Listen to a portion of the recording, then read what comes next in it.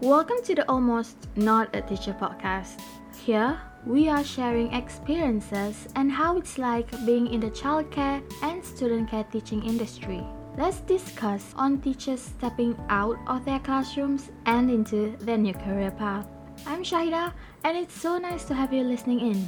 Teachers, do you know that your skills are transferable? Let's find out together on how we can empower you as a teacher and a career switcher. So today we have Afia here with us. Come, tell us more about who you are, what you do, and things like that. Let's go. Hi everyone, I'm Afia. I was formerly a preschool teacher for about 6 years. I fully transitioned into a digital marketing executive. Do you like your new job? I mainly actually am more in touch with doing social media marketing. So it's exactly what I've always wanted. The goal was to transition to working remotely at any parts of the world. Hopefully, I'm on my way to do that. Hopefully, digital nomad. It's a trend these days. I personally want to be a digital nomad as well. But yeah, working hard towards it. Today's topic will be about classroom management in the early childhood industry. We know now that you were an early childhood educator and you know how it was to manage a class of toddlers, of preschoolers. From the previous episode, our guest, she mentioned what's the daily routine and things like that. But today we like to go into managing the class. Like what are the tips and tricks? What are your thoughts and perspectives on handling kids, especially with tantrums? Tell us more of what you've done during your years of experience. Fortunately for me, I have teached the younger one, so that's around 1.5 years old to the 3-year-old. And the classroom management skills that we have for them is slightly different from the older children. With the younger ones, you definitely have to understand their needs. That is something that you'll get used to after being with them, after like a couple of weeks, because some of them are non-verbal, they don't actually know how to speak yet. You gotta understand what each cry means, what each cooing means. So once you're familiarized with that and they're familiarized with you, then I'm sure they will start opening up and then you can set down ground rules. For younger children, I think cause and effect is something that let them learn. For example, like a common thing is like you shouldn't be running in class, you fall down and stuff like that. So you have to keep on explaining to them. Of course, there are chances are they will look at you like, what are you talking about? They'll just be so puzzled. One of the ways we can actually go about that is basically reading storybooks, something that is visual. It has a visual cue, having posters in class, like classroom rules that has visual cues on them. And also if they are vibrant in colors, those are the things that actually help children settle down and also understand the classroom rules. Another tactic that I would usually use is I sing a lot in my class. It became a habit. Whenever I start singing, it becomes like a sentence. So instead of saying, children come over, I'll be like, we'll sing a song to the tune of children rhymes. And then after that, children will actually chime in as well. At one point, I was singing so much that the children started singing to their friends. So I guess that is a fun way of actually communicating with your children and they can do it happily. For example, if you want to get them to keep their toys, let's say it's lunchtime. So of course there's the cleanup song. And then once the teacher and also a few of the friends started singing the cleanup song, the children will start cleaning up. So that is cause and effect and also routine. It's really a lot of visual cues in the classroom because from what I know, your classrooms are really up to date with all the decorations and there must be like a lot of colors to help the development for the students. The importance of visuals, is it really very impactful to preschoolers? Yes, especially for the younger ones, because like I mentioned earlier, not everybody understands what I'm talking about. So if you're pointing to your eye, what are you talking about? For example, pointing to your eyes means, okay, using your eyes to see, having that visual cue that represents that helps. And then after that, further explaining that, oh, you should look around you before you cross the road. Be mindful of dangers around you. Colors is quite subjective. For younger children, having those vibrant colors will definitely attract their attention. But being in an environment where we talk about classroom environment where there are too many colors, it's too overwhelming, then the eye will get really tired. And then you'll start noticing overstimulated. Just like adults, we go to fun fairs and there's a lot of things in our background and everything like that. We get overstimulated. It'll be difficult for children to sleep. So I guess it's a balance of both. Mm. On a scale of 1 to 10, on your day-to-day basis, how would you rate it on average? That's a tough one. Mainly because for me, the centers that I've been with, I wasn't so lucky in that sense. So I have new children coming in like every beginning or middle of the month. So at one point that happens throughout the year until December, January to December. So it's constant crying in my classroom. But at other places, I'm much more luckier. So this center particularly has first batch of children coming in, 2-3 months after they have settled down, another batch of children starts coming in. So typically for me, if the children have settled within the first 3 months, then it's a 5 or 6. If we are talking about first month, then of course it's chaos. So that's 11, not a 10 anymore, because you have children constantly crying and stuff like that. But how do you handle that though? Like the children crying? From what I've heard, preschoolers, when one cries, apparently another follows, like a domino effect. Is that true? Okay, that depends. Like for some children who are a bit more sensitive, one person will start asking for mommy, then the second, a child who somehow have settled down, and then after that, oh, I suddenly remembered my mommy. Then after that, they start crying. Another one, you'll start seeing toddlers' behavior where those who have really settled down will actually try to pacify their other friends who are crying. So you get like a tap on the shoulder or the hand, say it's okay, it's okay. Some children are very tough. The moment they come in, they don't cry at all. They're just all right. They settle down pretty easily. So I guess it depends. It largely depends on the children's personality.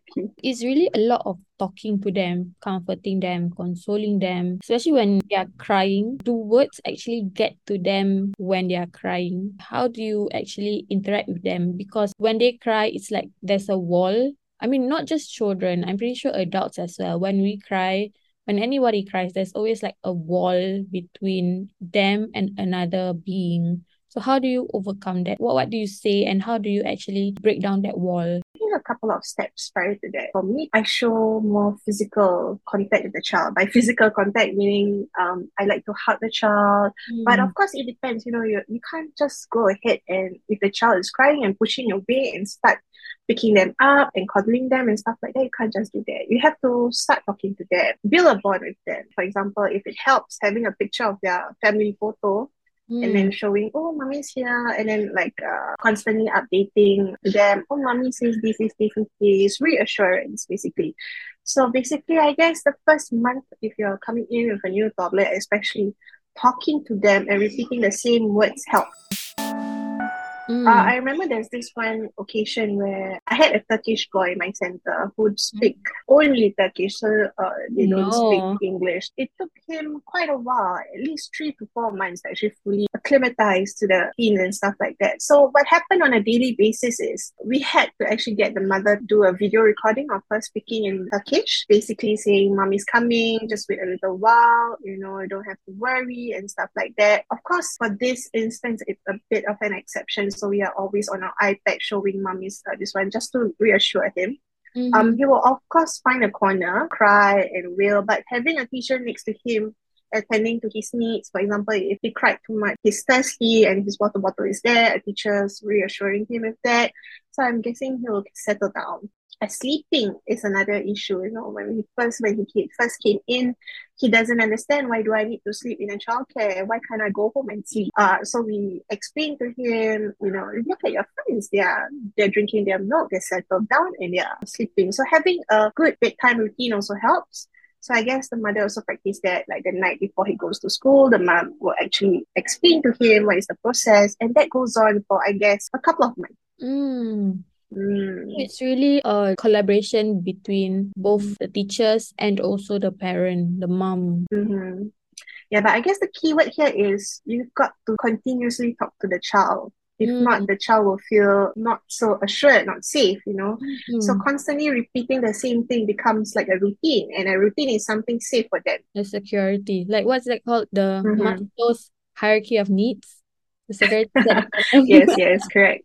Yeah. But like over time, because you mentioned that he only understands Turkish. So over time, does he Mm-hmm. pick up certain English word in class? Has he started talking? How does he actually communicates with his classmates at that point of time?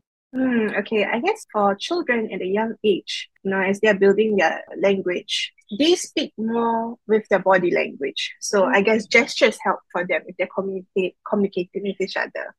So Mm. one might be speaking in English, another one might be speaking in Turkish. But sometimes you have kids from other parts of the world, like China and stuff like that. But they still bonded together, over playing and stuff like that. So I guess that's one way where he not only bond but also pick up languages. So in Mm. the center that he was in, it's a bilingual center. So of course he was exposed to English and also Chinese, Mm. and he bonded closer to a Chinese 老师. I guess in that sense, after he settled down the first 2 months onwards and everything has been a routine, he started picking up English words. Mm. So his mom is also able to speak in English. She reinforces that at home as well. Like, for example, song, water bottle, water, that kind of thing. Simple words like that are being Mm. reinforced at home and also in school. So he is able to put two and two together.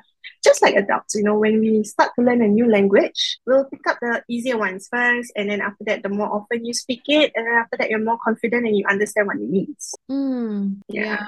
There's just one child. Like how many students are there usually in a class? At my peak, I had, I guess, 23 children. But Mm. because we are in the same bay, that means we share the same classroom. Mm. And that is 46 children in the same classroom. Wow. Okay. So 46 children and all of them have different habits, different traits, like how they handle themselves are all very different. From what you remember during your years as an educator, what is the most prominent memory or like traits that has ever occurred to you? Doesn't matter if it's something you worked hard on to like change them or like it's such a breeze handling them. That's a lot, honestly. But I guess there is maybe the one at the top of my head would be this child. Mm-hmm. I remember taking him when he was coming to 3. Yeah, a bit of a background story about this child. He has an open heart surgery when he was really young. He has since recovered and he has, of course, entered school at about, I think he came in when he was still an infant. So I guess 2-3 months. He's acclimatized to the school routine and stuff like that. But he's just a happy-go-lucky kid. So that means that he gets hyper really fast and he gets really, really excited. Mm. For this particular child, the mom is a bit more, I would say, sensitive to his needs. Mm. So, of course, going through something so traumatic at such a young age, the parents, of course, will be a bit more, what's the word for it? Cautious? Care for the child. Yeah, Yeah. cautious. Okay. Yeah. A bit more cautious with whatever he does. Of course, knowing his background and everything like that, we try as teachers. You have that select few who you always put them in front of you. Mm. Of course, children shouldn't be like behind you. They should always be within your range of sight.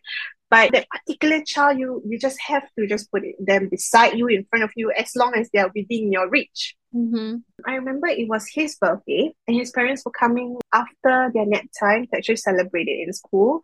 But what happened was that morning, he apparently sat very close to the edge of the library cupboard, I would Mm-hmm. say. Yeah, the shelf. Okay, this is one of the things that we usually do as a teachers, right? We will teach our kids not to throw your books on the floor and step on them.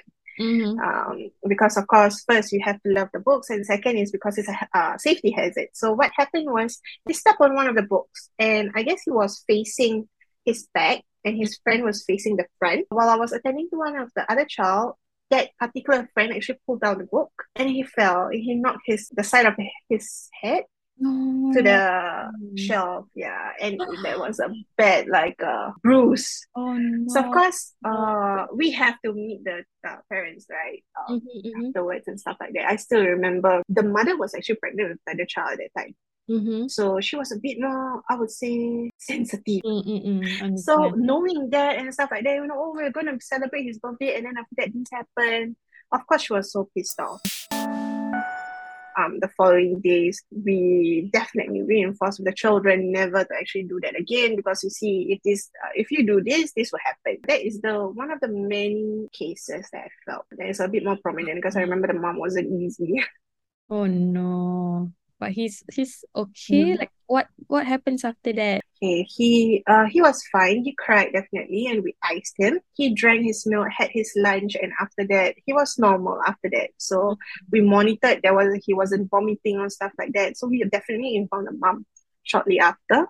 Yeah, and he's pretty much okay now. I think another thing is also like the safety of the children at such a young age is very important. Like they just cannot express what they are experiencing in their body. Like if they have a tummy ache, like there's so many kinds of tummy ache. It can be like a diarrhea or constipation or bloatedness. If it's an older children, they know how to describe the feeling. But if it's like a younger child, they can't really express. I'm sure there's a lot of like protocols for children experiencing pain and like having safety issues and things like this.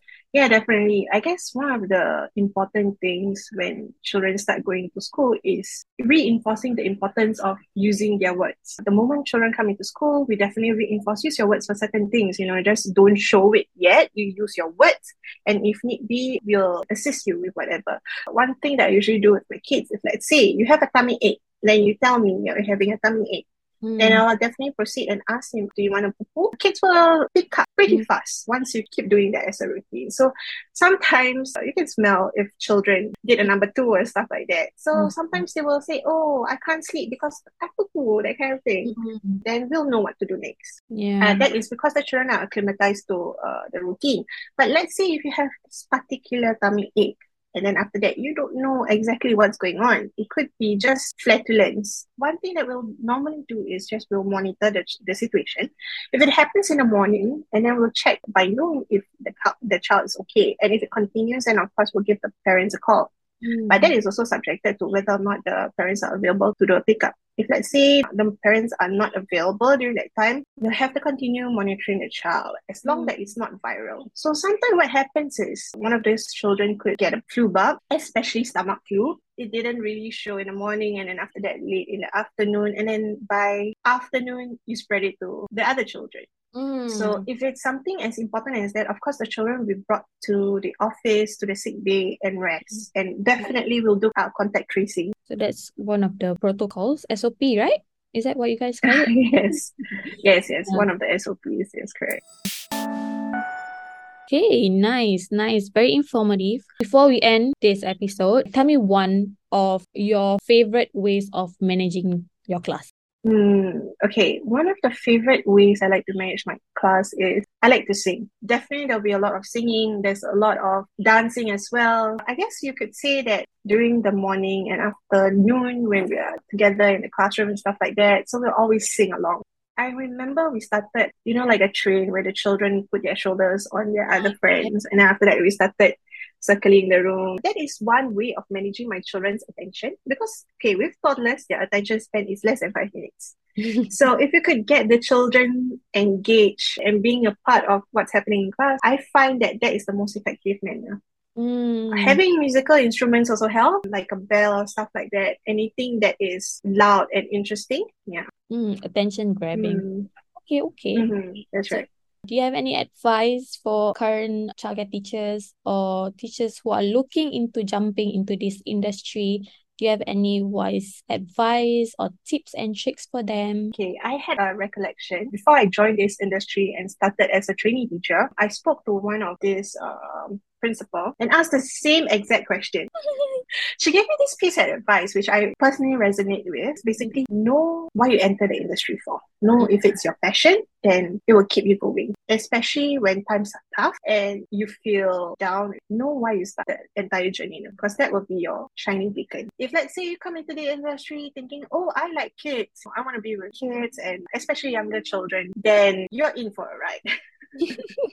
Because with younger children, of course, you have to manage your expectation. It's not only fun and games, especially with young children, just because they're cute. and they're responsive to you. But along with these children, you have to understand that they do have special needs as well. You have to manage the parents' expectations and stuff like that. And one more pressing matter that I guess a lot of early childhood teachers are facing is the increased amount of workload.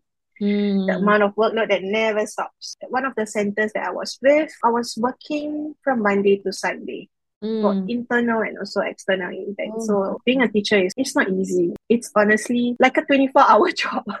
Yeah, but then again, that doesn't mean that I'm trying to dissuade you from joining the industry. Of course, in this current age, especially after COVID, and still we're going through the pandemic right now, we need a lot of dedicated teachers. And know that whatever you're doing makes a difference to the children. If you think that you're not making an impact to the public or stuff like that, no, you're making a difference to the children every single day. Yeah, it's a fulfilling, it's very self-fulfilling, if I could say. Okay, great. Thank you so much for sharing with us your insights. Thank you for inviting me. Thank you for listening in to this episode. Follow us on Instagram for other tips, news, and updates on this podcast. If you're loving our podcast, spread the word and share it with your network. Screen record or screenshot and tag us in your social media. If you have any questions, stories, or your personal experiences to share on our podcast, you can email it to us at almostnotateacher@gmail.com. Be sure to subscribe to our podcast so you don't miss out on our upcoming episodes. Till then!